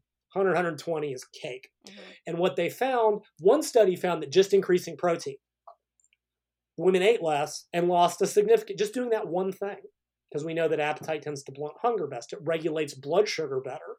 It does all these beneficial things. Another paper found that, okay, higher protein and lower protein didn't cause a difference in fat loss. The higher protein, for reasons that were unclear, caused a decrease in anxiety and depression. Totally. Like, yeah. I don't give a shit if the fat loss wasn't any better. If the ability to adhere is better, it's better. Yeah. So you had that. So first off, increasing dietary protein. And anyone who's listened to any podcast I've done, if there are 2 bullet points anyone takes away from this, in addition to everything else we've talked about, you need to be doing some sort of proper resistance training. And it doesn't have to be much. Twice a week for 30 minutes, 40 minutes. You don't have to be in there 2 hours a day, 6 days a week, like all the neurotics. Especially, and I say that as a fit. I will say, especially for folks like me who have autoimmune and Hashimoto's, doing too much. It can cause more. Will cause absolutely, because it causes inflammation. And absolutely. Intense weight training can cause like little tears in muscle. It can't, done to excess. Mm-hmm. I mean, that's almost like the theme of this. Anything done to excess takes it from being good to being bad. Yeah. Some is better than none, but more is not always better than some. That and getting sufficient protein, a lot of the other problems will kind of solve themselves. Okay, so the other thing is, even though the studies say, it doesn't matter how many carbs you eat and all this other shit, yeah, it does. And I don't want to get into the weeds on stuff like glycemic index and glycemic load. And it's the problem with a lot of these studies are like, we put them on 70% carbs, but all we gave them was vegetables and food that nobody eats. Yeah. I mean, realistically, let's face it. People in the modern world, unless they are very, like, you have to because of your most people are not going to live on fruits, vegetables, and all the high fiber carbs because there's tastier stuff out there. Right. One thing and I in will my say experience, is that I was vegan for 8 years, and the last week or so I finally caved and said I'm going to start eating salmon because all the protein that I was getting was super carby and it was really messing up my system. And I was like, you know what? Yes. Fuck this. I'm just going to take the advice from all these people who are telling me you need to get lean protein because the protein from beans, protein from, vegetables or whatever was messing with my autoimmune stuff. Because it brings in too many other calories. It's unless you use a lot of supplemental proteins and protein powders, which can was be very, also very fucking difficult. with my stomach too. Right. And I haven't looked, but it wouldn't surprise me if if the gut microbiota wasn't fucked up too. Mm-hmm. So in the real world, it's generally easier to just moderate carbohydrate intake than try to mess around too much with sources. Like, make sure, get your fiber, get all that, but it's usually easier to cut carbs. At that point, you need to bring up dietary fat to moderate levels. So when you do that, when they've mathed this stuff out, it basically, you end up with most of the recommendations for PCOS being carbs, 40 to 45% of total calories is a starting point. Dietary fat, 25, 30%. Want to make sure get healthy fats, get your fish oils, which you're also getting from the salmon, which is excellent. Monounsaturates, you can't avoid saturates, that's fine. Protein ends up at 25 to 35%. And it just solves so many of the problems. The protein helps with appetite, anxiety, depression somehow. They kind of hypothesize that something to do with amino acids in the brain. To me, I don't care. I attest to that because, dude, like I said, I was vegan for 9 years, and the Yeah, night that I your brain ate feels better. the salmon, maybe it was placebo, but I slept a little bit better, and I've been eating it every Yeah, night, and I'm there's like, something going on. I am full. Yeah, I absolutely. feel like satiated. I don't feel the Yes, need to absolutely. snack at night anymore. Absolutely. By reducing the total carbohydrate intake, you are reducing the body's need to produce tons of insulin to help. So that helps to correct some of the insulin sensitivity. The dietary fat is sort of, it's kind of, you got to eat something. It's kind of a consequence of lowering carbs. Dietary fat has to come up, but it ends up sort of having the same results. And what's fascinating to me, I read a paper, it's over a decade ago, and it was titled The Optimal Diet for Treating Insulin Resistance, right back when we were dealing with sort of metabolic syndrome and syndrome X. And it's exactly the same. Well, PCOS is generally an insulin-resistant situation. And realize that the insulin-resistant is actually genetic. It's something that's a defect within the skeletal muscle. Mm. And we can talk about one of the supplements because I think it is important, that sort of has shown to have an enormous effect for PCOS, like staggering, both health, insulin sensitivity, and reproduction. And so you lower carbs, the dietary fat tends to slow digestion, keep you full. And even if it doesn't matter what the macronutrients are in terms of fat loss, if that helps solve the problems with appetite, anxiety, depression, blood sugar swings, energy, start to lower androgen levels, acne, hair loss, it becomes a feed forward. Those are the benefits. As much as it's the diet working with the PCOS symptoms, working with those issues to ensure better adherence to improve results, which then improves self-esteem, and et cetera, et cetera, et cetera, et cetera. Yeah. It's about getting off the negative roller coaster cycle and starting that positive. And several years ago, I did a podcast. It was a diabetes podcast. We talked about the very same thing. And what he said, he goes, our goal is to get the system moving in the right direction by using exercise to improve insulin sensitivity, decrease the need for meds, moderate carbs, start the fat loss, which improves insulin sensitivity, which makes you feel better, which et cetera, et cetera, et cetera. So that to me is really the big thing, is setting the diet up to work with the PCOS to make adherence and the lifestyle change. And if adding meds in initially helps with that, right? Because a lot of the papers are like, try diet and exercise first and then add medication. Mm-hmm. Bullshit. Yeah, no. That's like saying if you have right, use both. Like, don't use one to replace the other. Don't use I'm not saying use meds to replace the lifestyle changes. Yeah. Right? Like, I've dealt with some mental illness stuff, which is a separate thing. Like, yeah, do I think therapy is critically important? Yes. But I've known people who are like, it's great, but when you're too depressed to get out of bed, you need the meds to actually get to your therapy appointment. Exactly. And if it helps you get moving in the right direction, maybe you go out. I see this as the same thing. So I see there's, to get really off topic, have you been following the research on liraglutide and semaglutide, this new diet drug, this new appetite suppression drug? No. Liraglutide was one of them. Semaglutide was the newest one, and it's an injectable, which is odd for a weight loss drug. But they are using it, and it affects one of the appetite hormones, glucagon-like peptide 1. It's not that important. And it is working better than literally any previous diet drug ever has. Like, most diet drugs crap out maybe 10% weight loss and they stop working. This stuff's up in the 15-20% range. The new version, it's a once-a-week shot. People go, we are still in this weird mindset. Like back in the 50s, depression, you need to suck it up. Meds are for the weak. We're thankfully past that. See it all the time in my own industry. Why don't you just show some willpower and discipline? Or, you know what? Or you're underreporting. Like for which is more common than you think, but it's more the attitude of why. And I just tell these people, okay, number one, fuck off. Number two, you take drugs every day for your own purposes that you justify, but somehow when it comes to treating weight loss and facilitating this to get people somehow that's give another 20 years, hopefully we'll be past that. Mm-hmm. But it's like, yeah, it's the same thing with PCOS. If bringing these drugs in, if reducing androgen levels with birth control or metformin eliminates the binge eating, the dermatological stuff that causes low self-esteem, et cetera, et cetera. I'm bleeding. Oh, my dog bit me. I got a new puppy and you said that there's the supplements for PCOS. Yes. Okay. Berberine, is that one of them? There's a whole bunch of them that improve insulin sensitivity. Berberine, chromium, cinnamon, believe it or not, actually does work. Just as a general sense, low vitamin D, which is real common in everybody, causes problems. Fish oils, omega-3s. But yes, berberine is absolutely one of them. But the main ones people are focused on, are the inositols. Have you come across these in your research? I'm taking that. Excellent. Yeah. So in the body, there's like 9 different kinds.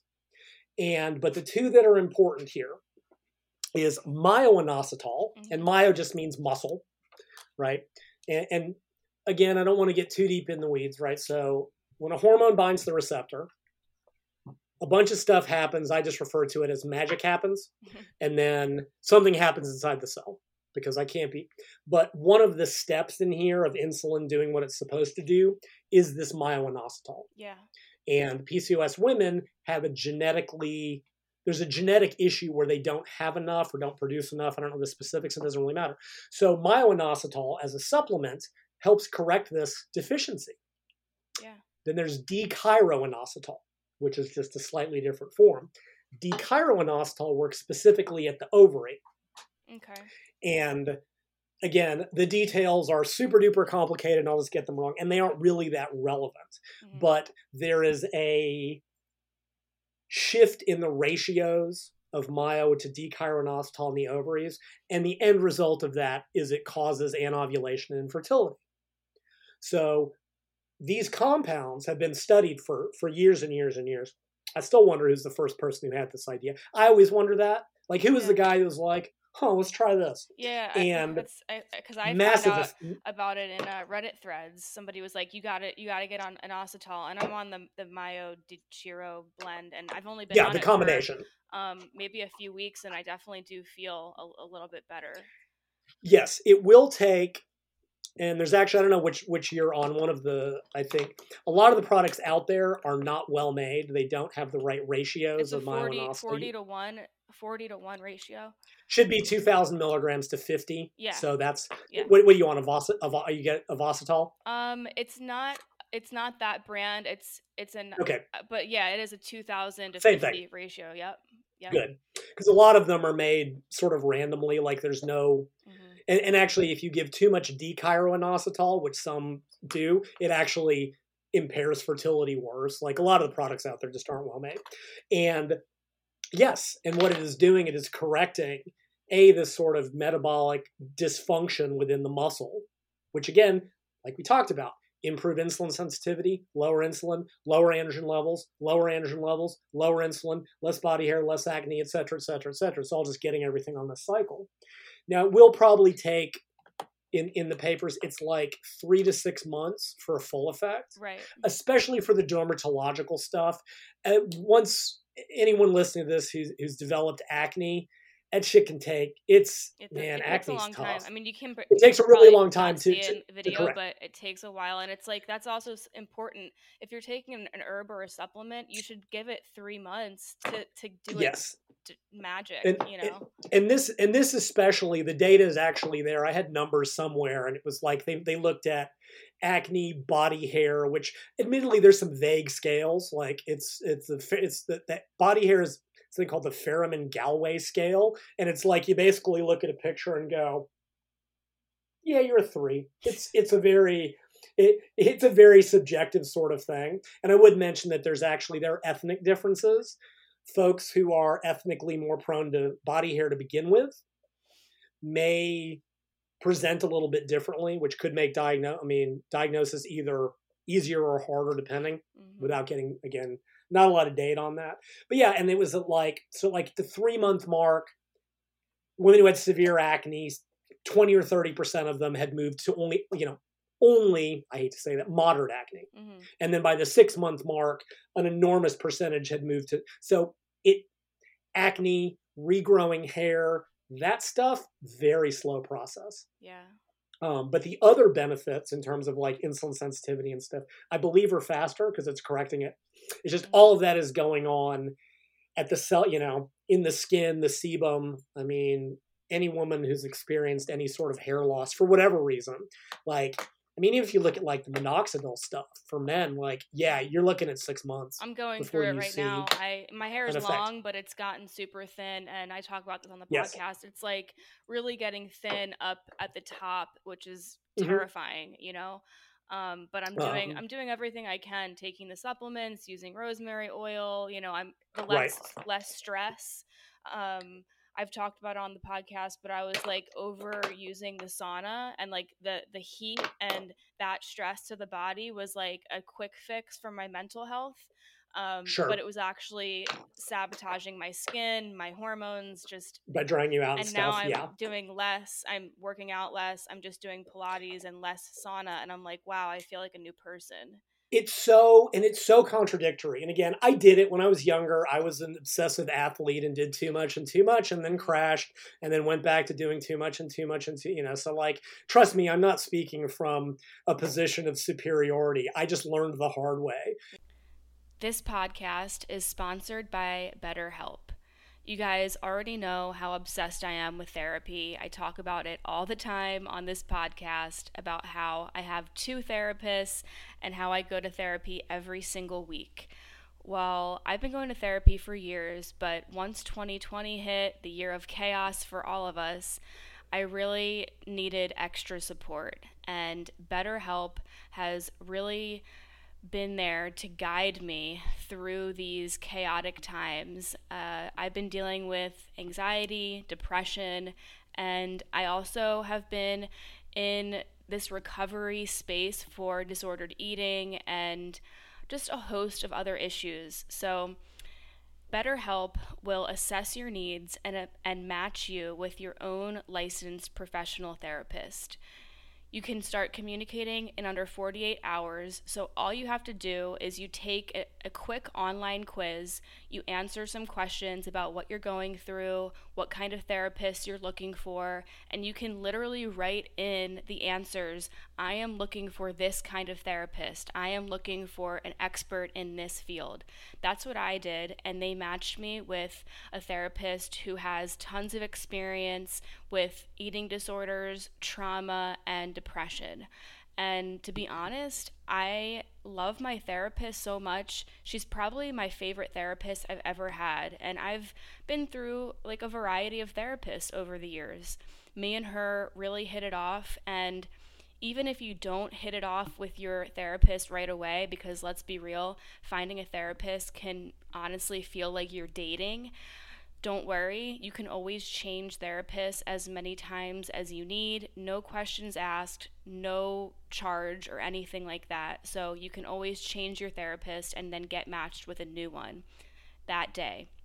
So BetterHelp is not a crisis line. It's not self-help. It is literally professional counseling done securely online. And what I love about BetterHelp is that they have a journal feature. So if you're going through something challenging through the week and you don't have an appointment until, let's say, next week, you can write a journal entry. It's all online, it's secure, and if you'd like, you can share that journal entry with your therapist so that they are on the same page, they're caught up, they know exactly what you're going through, they know whatever triggers you've been dealing with over the week. And what's awesome about BetterHelp too is that your therapist will respond. So you can actually communicate with your therapist in between your sessions.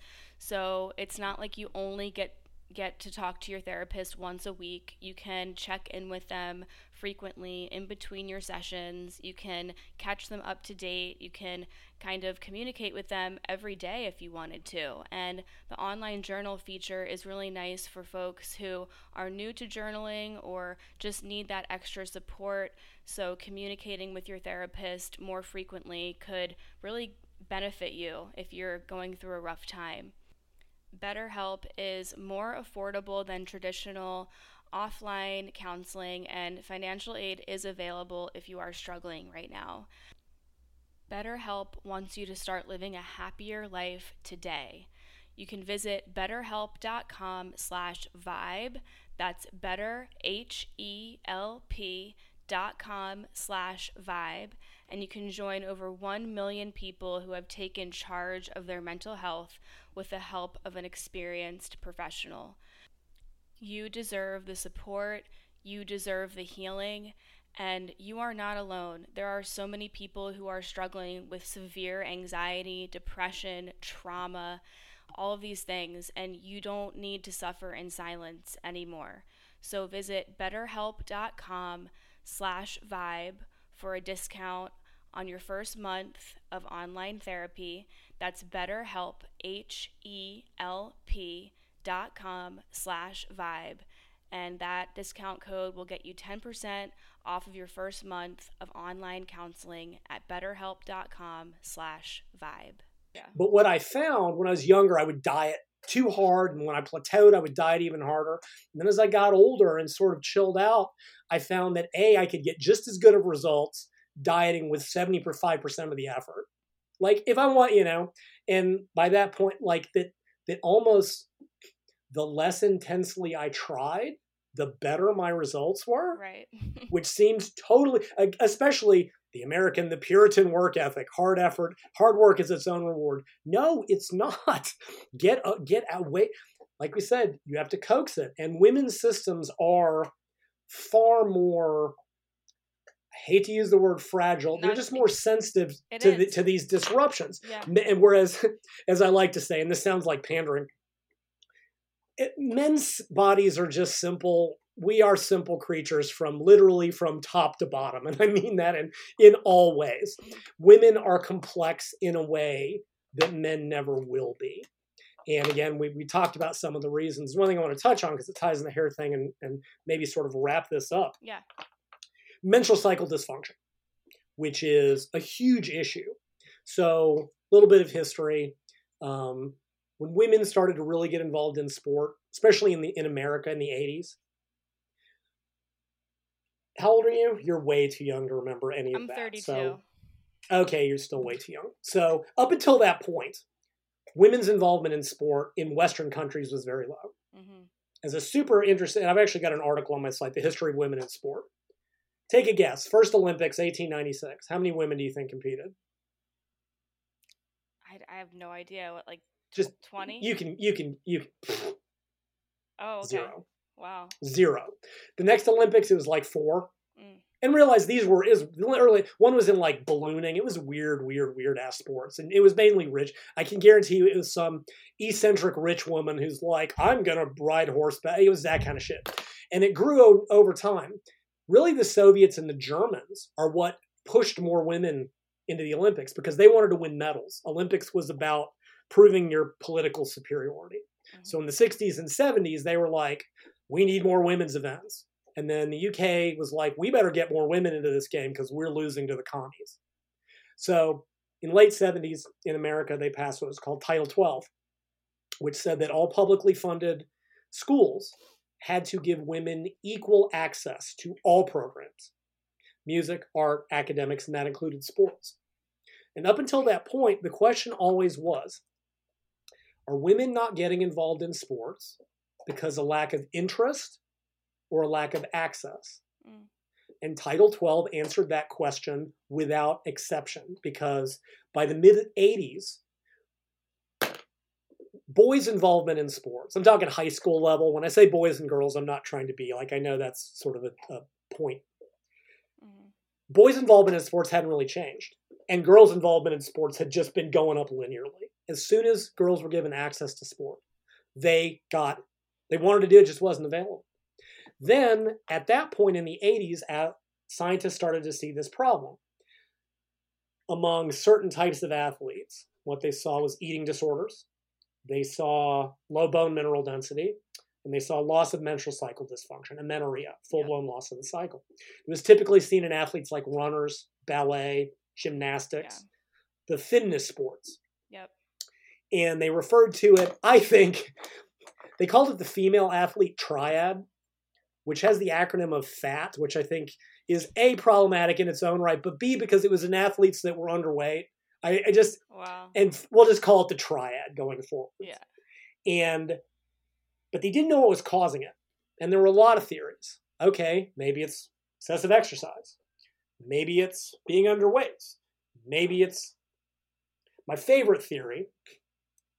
So breast stimulation causes prolactin release, and chronically elevated prolactin can actually cause infertility.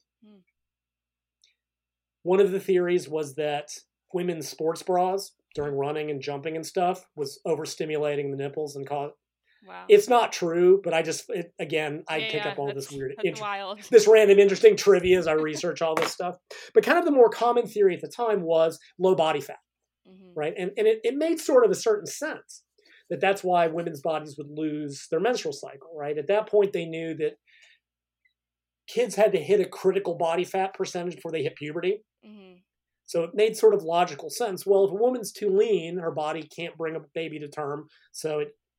But it didn't exactly work out. You would find athletes who were very lean and still had a cycle, and athletes who were carrying more body fat who didn't. So there was clearly something else going on.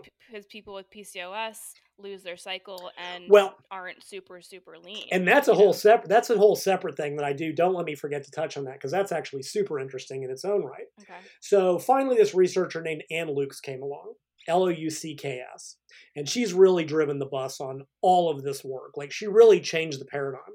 Because the point was made, okay, look, if you've got a female runner running 25 hours a week, eating too little, and who's underweight, is it one of those things? Is it all of those things? You can't separate those things out to know what's causing the problem. So she did what in science terms is called very elegant studies. And there's this concept called energy availability. And what that refers to is it's the number of calories the body has to fulfill all your biological processes, right? So as we're sitting here, our heart is doing heart things, our lungs are doing lung things, our kidney is doing kidney things. And that all takes energy. And there was an older theory that said if energy availability gets too low, your body will have to prioritize what it keeps working, right? So if your brain stops working, you die. If your kidneys stop working, bad things happen. But your immune system takes a lot of calories. Well, if we shut that down, save a bunch of calories. Right. Hair growth actually, and nails use calories. And there's it's called telogen effluvium. I have no idea why. Where people who dieted extremely hard would start to lose their hair and their nails won't grow well. I mean, you might have experienced it. You see it in the eating disorder community all the time. People with because the body's like, okay, because the body's like, I don't have that many calories. Well, I got to keep the brain and heart functioning. So screw your nails, screw your hair, screw your skin, screw your reproductive system. Right. Because that takes a ton of calories. Not to mention that in a logical sense, if a woman is not eating enough or doesn't have enough calories available to the body, getting pregnant is not a good thing because you're not going to have enough calories to bring the baby to term because that takes a ton of calories. All right, so Luke's wanted to look at this in the context of women and reproductive function. Took a bunch of women and either had them eat at maintenance and do a ton of exercise or do no exercise and eat less, which is funny because it actually ties into an earlier part of this podcast. Right? But so she wanted to separate it out. Less, eat more, exercise more. She wanted to set, and she created the same low energy availability. Right, for 5 days. And she went super low initially. And I'll talk about numbers here in a second, although they're not that relevant, for 5 days. And what she saw was that there was a hormonal change, something called luteinizing hormone that's involved in just reproductive cycle cyclicity, right, in terms of forming the egg, releasing the egg, et cetera, et cetera. And she saw a shift in that would in the long term tend to cause menstrual cycle dysfunction. Now, what was interesting is that for all practical purposes, whether you ate more and did a ton of exercise or did no exercise and ate less, it's about the same. Right. Not exactly, and I don't want to get too far into the weeds on that. All right, so first you established, okay, boom, it's low energy availability. Now, I want to make it clear, energy availability is not calories in versus calories out. right? It's not energy balance. It is defined as calorie intake minus exercise calorie expenditure, right? So once you pay for the exercise, what's left is what your body has left to run itself. So it's that energy availability that is the issue. So first she showed that super low, and here's what she saw, that luteinizing hormone crashed, thyroid levels went down, cortisol levels went up. Like, it's a starvation response. All right, so then she was like, all right, let's look at this again and look at it at different levels of energy availability. And it was like 50, and this is kilocalories per kilogram of lean body mass. Body fat doesn't count. It's only the lean body mass that uses these calories. And 50 is like 22 calories per pound. It's something like that. I can't do the math in my head very well because I'm an American and I can grab my calculator. And so she did 50, 40, 30, 20, 10. And what she found was that right about that 30 calorie mark, which is about 13.6 calories per pound, that's when the problem started. Okay. Below that level, same hormonal response. Luteinizing hormone pulsatility, T3 dropped. Right. This is in 5 days, right? I want the women listening to this. Yeah. If you create this low energy availability, you can crash thyroid levels in 5 days. Other studies have shown it within 7. I mean, that's why I have all these issues. It's from the years of 5 days, and you just keep it. Yeah, I mean. Exactly. So there was this critical threshold idea. Now, again, these are short-term studies, only 5 days. And they've done more work, sort of observational. It's not quite that cut and dry. But what you find is when they look at women with them that have lost their menstrual cycle, and this is going to be, let me make sure I phrase this correctly. All women with amenorrhea who've lost their menstrual cycle are below that threshold. But all women who go below that threshold do not lose their menstrual cycle. Mm-hmm. Does that make sense? Right, because you said there's athletes who are very lean and still, get their period or... Yeah, there's that. Also, many of those, again, you can, sort of like remember we talked about very early on, right? You can maintain at different calorie intakes and different activity levels. Yeah. A lot of those women, they're at 12%, but their energy availability is higher. So it's like going below that critical threshold does not ensure that you will lose your cycle. But if you have lost your cycle, you will be below. And they found out like 32 calories per kilogram, because in the long term, your body will eventually adapt to any diet. So exactly. That's kind of where the disconnect comes from. There's also, without, again, getting too far into the weeds, early on, all they knew is women either had a cycle or didn't. They've now identified there are these subclinical. You can have a normal menstrual cycle called eumenorrhea. You can start to have what's called luteal phase defect, which means your luteal phase, the second half of the cycle, is a little bit longer. Then you become anovulatory. You don't produce an egg, but you're still you still think things are normal. Right. And then you lose your cycle completely. So those women below 30 who were still having a apparent cycle usually show a subclinical dysfunction. So anyway, that kind of answered the question, was you can be at 18% body fat and have a low energy availability because you're dieting too hard and exercising too much. You can be at 12% and be maintaining and be eating enough. So that kind of explained why that difference was occurring. Mm-hmm. There's a really interesting case study that I wrote about in the women's book. It's a female runner that they tracked for like 9 years, some obsessive researcher. And what she would do, during the year, she would stay at like 14, 15% body fat and eat enough to train effectively. She would go down to 12% to compete. She's a runner, where lighter is better, for like 2 or 3 months. And then she would come right back up. So she only ever lost her cycle for a little while. Anyway, separate. So that's kind of the issue, is that low energy availability.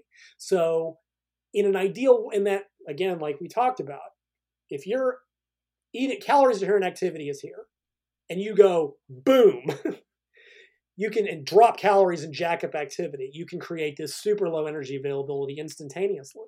Right. You either have to keep activity the same and cut calories, or keep calories the same. You can get away with it for short periods of time. For a couple weeks, you can do crash diet, but that's not what women do. And they do it for months and months and months and months. And like you said, the body adapts. And then for people who have PCOS or an eating disorder, they're like, okay, I have to eat less, I have to exercise more, and that's Right. It's exactly like, where do you go from there? Yeah. So, and like I said, if you're dieting to the extremes, very light women eventually have to bring but it's gradual. If you look at successful physique dieters, they start at a pretty moderate 20, 30 minutes of cardio, but over 6 months, calories come down 100 calories every couple of weeks. They have to keep it going, but it's gradual rather than that. Right. So you've got that issue, and the solution to this sort of low energy availability amenorrhea is to eat more and exercise less. Getting athletes to do it is very difficult, but if they just bring calories above that critical threshold, in 3 to 6 months, frequently things come back to normal. Now, there's a couple other things I did in that vein. Hang on, I just lost one of them. Okay, so where does PCOS fit into this particular thing? Mm-hmm. So something else they would frequently see in female athletes was that oligomenorrhea, that extended cycle. Yeah, that's what I have. And at the time, it was thought that, this can occur due to this low energy availability. But then they started looking more closely. They found that, these athletes really aren't under eating. These athletes don't have extremely low body fat. In fact, they aren't showing any of the other things that we typically see. What's going on? And they were typically seeing this in like strength power sports, like swimming, things of that nature. And somebody finally thought to look and went, oh,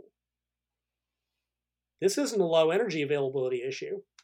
These women have elevated androgen levels and have PCOS. And at the elite athletic level, women with PCOS are drastically overrepresented because that elevated testosterone, as many problems as it causes, and make no mistake, it does, it's a huge advantage for female athletes because they build muscle better, higher bone density, gain strength. So yes, but they have to deal with, the consequences of that. So it sort of turned out that oligomenorrhea was less due to the calorie and the exercise issue. There was an underlying hormonal issue that was causing that to occur, and that's generally. Oh, I know what I wanted to say. So in recent years, this whole low energy availability thing has been sort of increased. The IOC decided to call it relative energy deficiency syndrome to sort of focus on the low energy availability as the major driver of it, more so than the activity or the diet per se. A lot of blowback against this because women are more prone to this. And by taking female out of the name, they were afraid that it would sort of downplay the importance of it in women's physiology far more so. They've seen it in male athletes, runners, horse jockeys, of all things. Those guys, you think oh my God, you think female athletes are nuts? Horse jockeys are like 5'6", 110 pounds. Right, and like wrestlers. Yes, all those sports that are predicated on low body, but jockeys are nuts. Yeah. So they're like, we want to include men in this, but they've sort of expanded it. It's not, it's no longer just eating disorders. It's just low energy intake. And that can be a clinical eating disorder. It can be just not having an appetite. It can be not eating enough. Menstrual cycle dysfunction, which can be one of these 4 different things. And then low bone mineral density, which is kind of the long-term issue of it. And it can be from a little bit below normal. It's called osteopenia, which is 1 standard deviation below, to osteoporosis. And they will see female young runners that have like the bone mineral density of 90-year-olds. Like It's not, and gymnasts are nightmarish. Yeah. But they've also included, you find decreased recovery from activity, decreased NEAT, decreased immune system function. The whole system shits the bed. To put it in technical terms, the whole system completely shits the bed from that low energy availability. But one thing I wanted to say that also ties into this, there's not a lot of research on men, but when they've done it, if you take women and men, you put the women at 30 and the men at 30, you don't see a problem in the men. What do you mean? The 30? Men can that 30 kcals per kilogram of lean body mass, that critical threshold. Okay. For men, before you start seeing issues in bone mineral density, before you start seeing issues in reproductive function, they can go to 15 calories per kilogram of lean body mass. Men's systems just aren't as sensitive to any of this.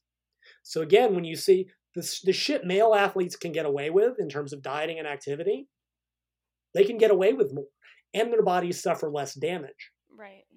They don't start losing bone till much later in the game, and they start with more bone to begin with. Women who don't develop optimal bone mineral density, which is puberty to about mid-20s to early 30s, may never develop it, right? And that's a problem because we're seeing this issue in adolescent female athletes. Mm-hmm.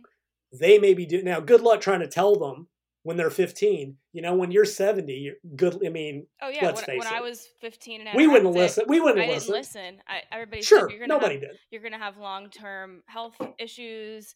And I was nobody cares. No. And now I'm sitting here, with these long-term health issues. But, I think I've learned from my mistakes as well. And now I totally agree with you that, less and that's all you can do. And focusing on protein. And if you could give the listeners who are dealing with PCOS and autoimmune issues, but they still have, they want to reach their health goal, they want to reach their body composition goals, if you could give them a little Lyle plan, yeah, I don't know, because you're the man, you've been through all this, and just you bring them some hope and a little Lyle plan to take away.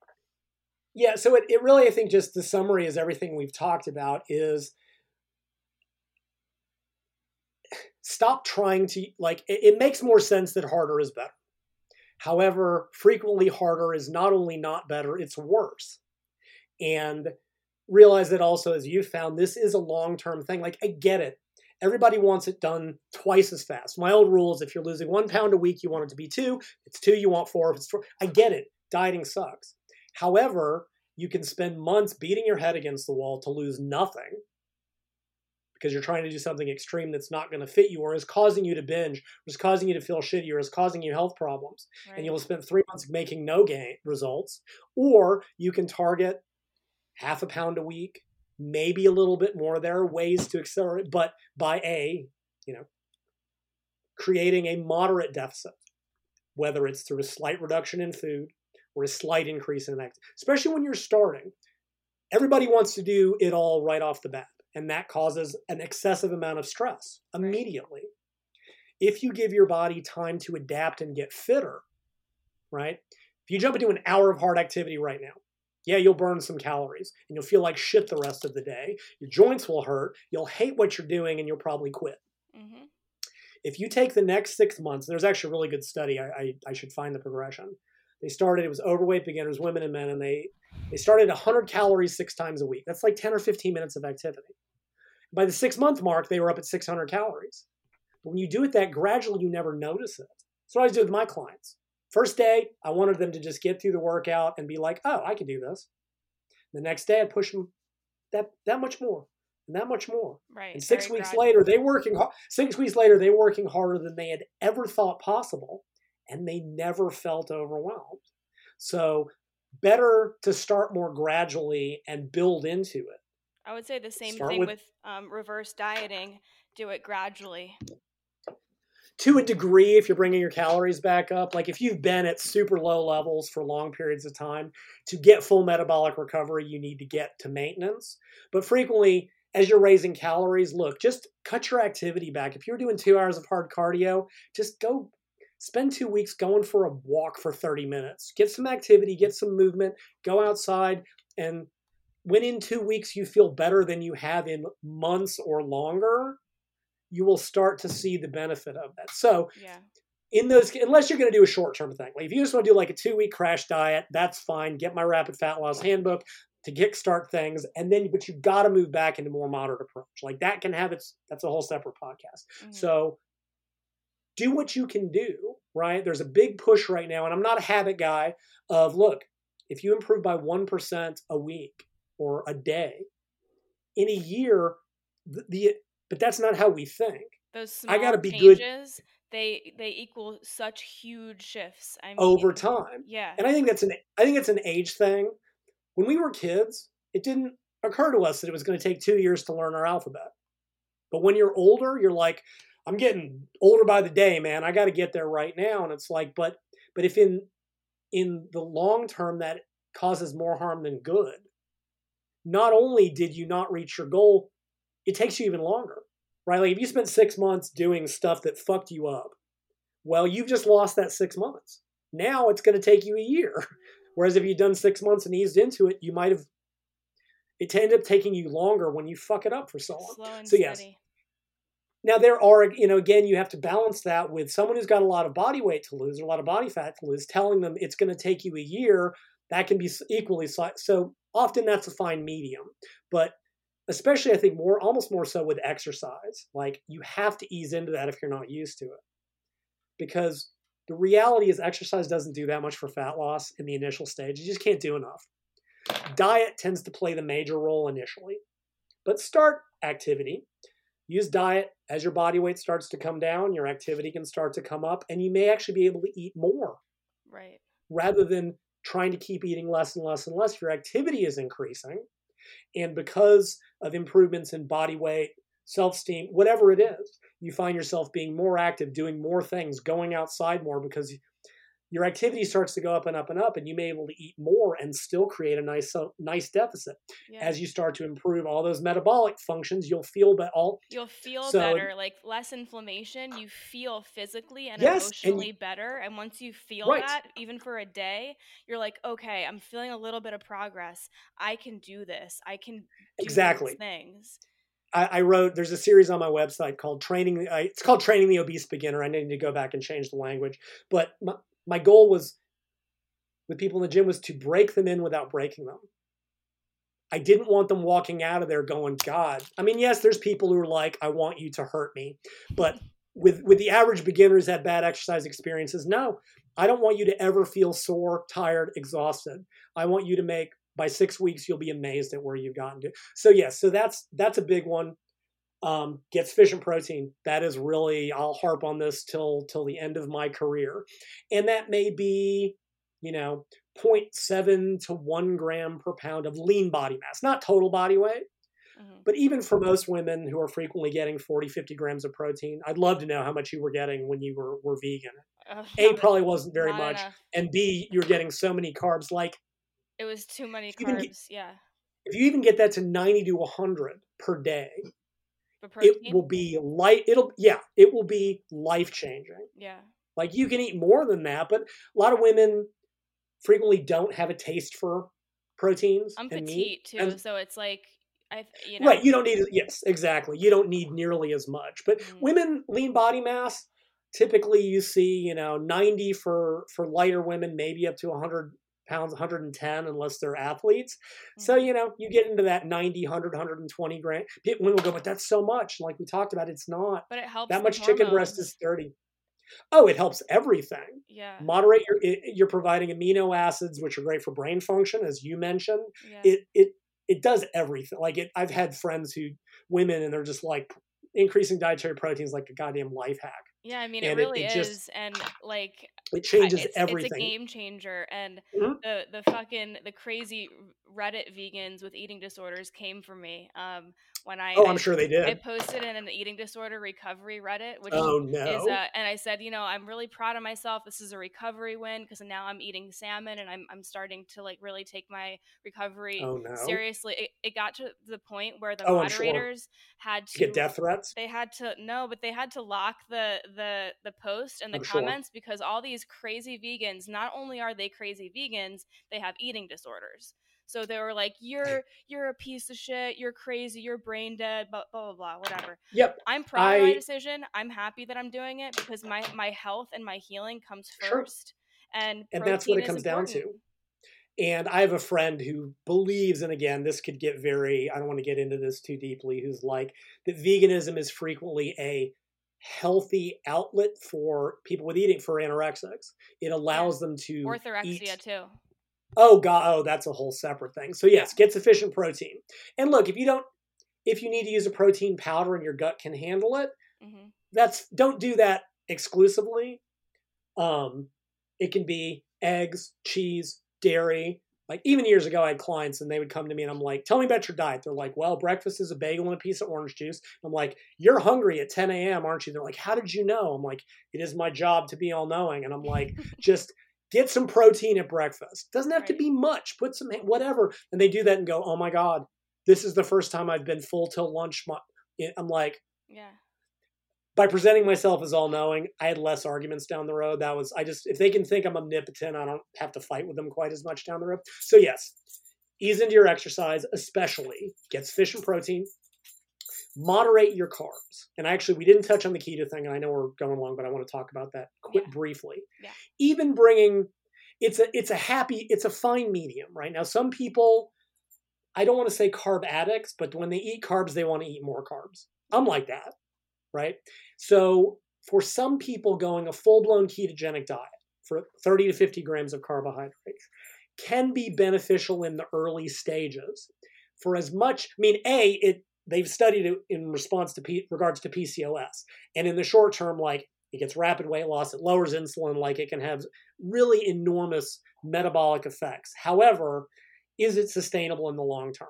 And that's more debatable. For everybody. And I think not for some people can do it and feel great on it. Some people actually feel euphoric and more energetic on it. Mm-hmm. But for others, they start to have cravings for the foods that they. And there was really Hi, look at the camera. This is my new puppy. This is my new monster puppy. He's 65 pounds at 7 months. He's a monster. and they did this really interesting paper, and they took two groups, put them both on keto, and then after some amount of time, they told one group, look, we want you to bring carbohydrates back in gradually until you reach what you feel is a acceptable level for you. Like your threshold, like your personal. Correct. Like what which is really funny because Atkins back in the 70s said the same thing. He called it the critical carbohydrate level. Mm-hmm. And most people ended up at about 150 grams a day, which is enough, right? Honestly, for most people, unless you're doing 2 hours of heavy training per day, how many carbs do you need? That's exactly how I feel. Like, how many carbs do you need to get through the day when we mostly sit in front of a computer and do nothing? You just don't need that many. But that gives you enough food variability so you can have a little, and it's not that much, right? That's the other thing you mentioned, underreporting, right? People, especially in the 80s, like, when you look at how much 40 grams of like rice or pasta is, it's a depressingly low amount. But having even 150 grams per day will sustain all but the most intense activity, give you some food variability, allow you to eat certain things. Moderate dietary fats, again, tends to help with appetite, get your healthy fats, monounsaturated, some olive oil. But basically, what I find is when people raise their protein, the rest of it almost corrects itself. I agree. Yeah. But yes, for some people, going full-blown keto for 1 or 2 months, and again, Atkins got a lot wrong, but he, in hindsight, was not drilling an entirely drill well. He said, look, if you have an unbalanced physiology, and it was in the 70s, we didn't know from insulin resistance. We didn't know about any of this stuff. I was 2, but they didn't know about any of this. They just knew that something was going on. He said, sometimes to correct an unbalanced physiology, you need an unbalanced diet. And I think, like I said, would I put it in exactly those terms? No, but I don't think he's drilling a dry well on that one. If you have severe insulin resistance, appetite, whatever, carbs are driving, hunger, blood sugar, all this other stuff, maybe you do have to take them all out for some period of time. Right, yeah. We know that taste buds change. It takes about 6 to 8 weeks. You will lose, find someone who's trying to reduce their sodium intake, and they'll just be like, God, this is tasteless. And then suddenly 6 to 8 weeks later, they're like, oh. I've known people that went keto. When they try to eat something sugary afterwards, they're like, oh God, I can't do this. When I drink a smoothie or something, I'm like, holy shit, it tastes it's too much. Yes, it's too much.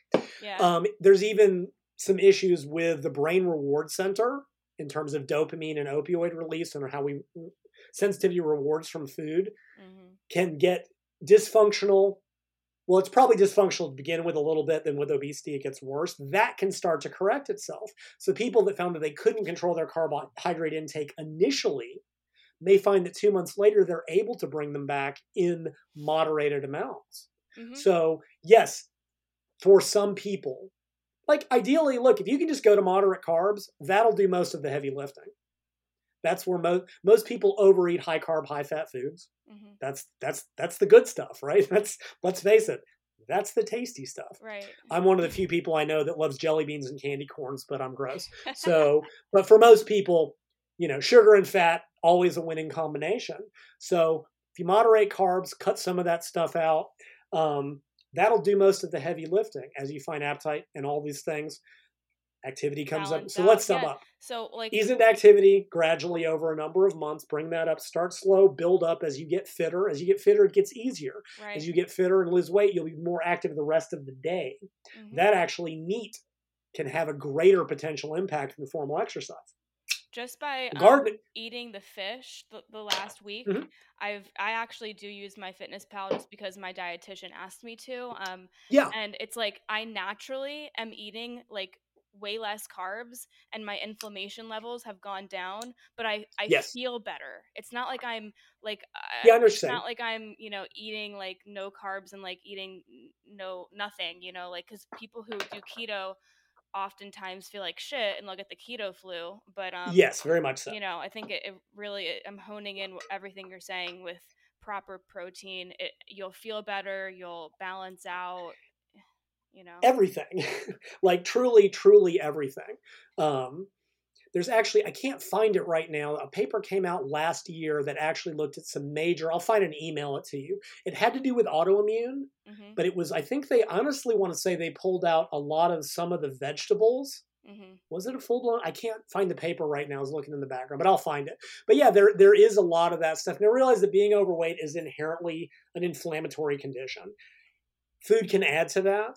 Yeah. If you're insensitive to something, if you're getting a hyperinsulinemic response, that's going to drive its own set of issues because you are not tolerating carbs well. And yeah, for many people, like I said, moderate the carbs to that 40-45%.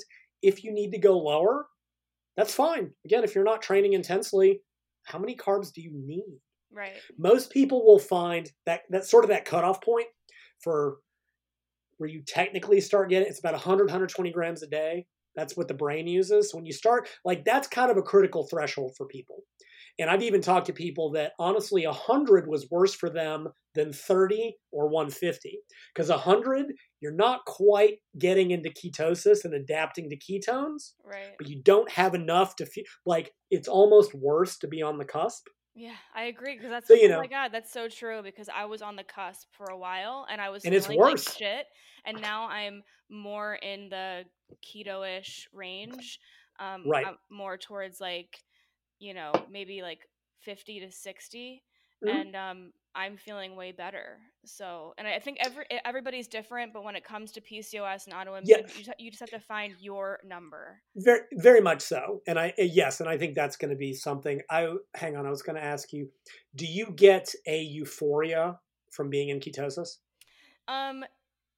Yes, but I also I have a history of disordered eating, so that also kind of goes hand in hand with me. But I just when I feel better in my body, when I feel less inflamed, that's when I feel mentally good. So it's like a correlation with the body and the mind. Yeah, I only bring that up. I've known people. There's a theory paper from way back that I guess meditation actually causes the brain to uptake ketones, and the theory was kind of that a ketogenic diet was sort of mimicking some of the effects of meditation. In that sense, it is very much a hypothesis paper. But to your point, some people feel great on keto once they kind of adapt and get past that first couple of weeks. Yeah. Other people never feel good on it. Yeah. And what I've actually found, and I think this sort of wraps this all up, is people who are very insulin sensitive, genetically, because they train a ton.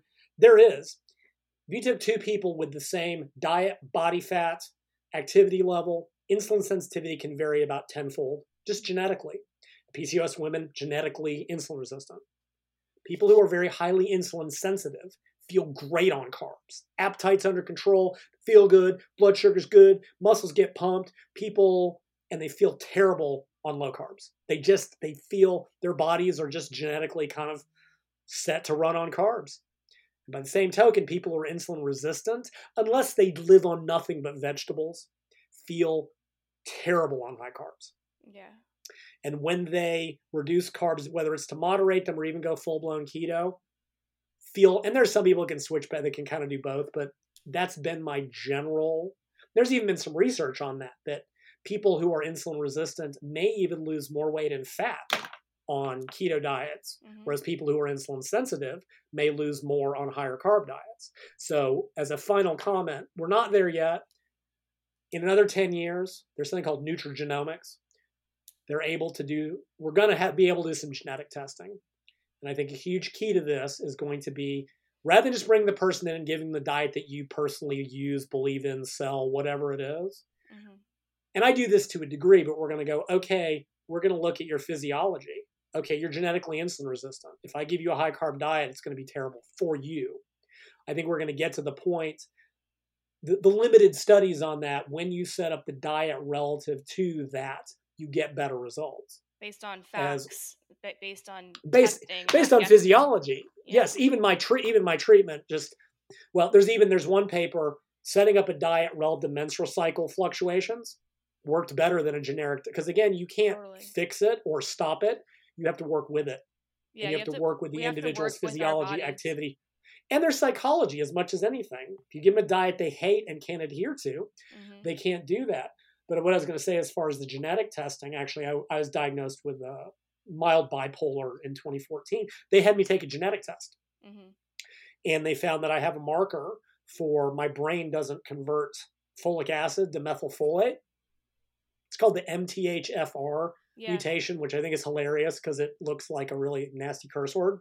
I just think that's funny. Yeah. But they said you need to be on high dose methylfolate because genetically your body doesn't convert this well enough. And it's a huge part of mental health, a huge part of inflammation, homocysteine, et cetera, et cetera, et cetera. So I think we're going to get to that point where we can do some biological testing or genetic testing to determine more optimality for individuals. Right now, it's a little bit of trial and error, but we've talked about a lot of the issues. Totally. I think go into that.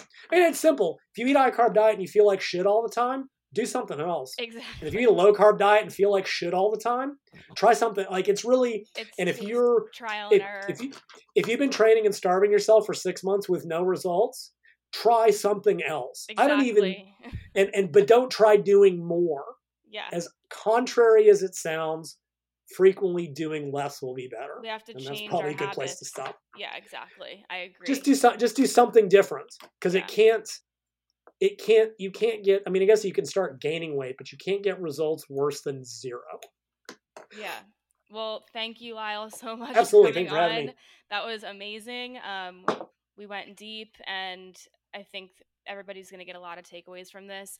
I will put all your information in the show notes, obviously. Bodycomposition.com? So, just quickly, my website is bodyrecomposition.com. That will take you to my store. I have a very active Facebook group, also called Body Recomposition, that I mentioned it because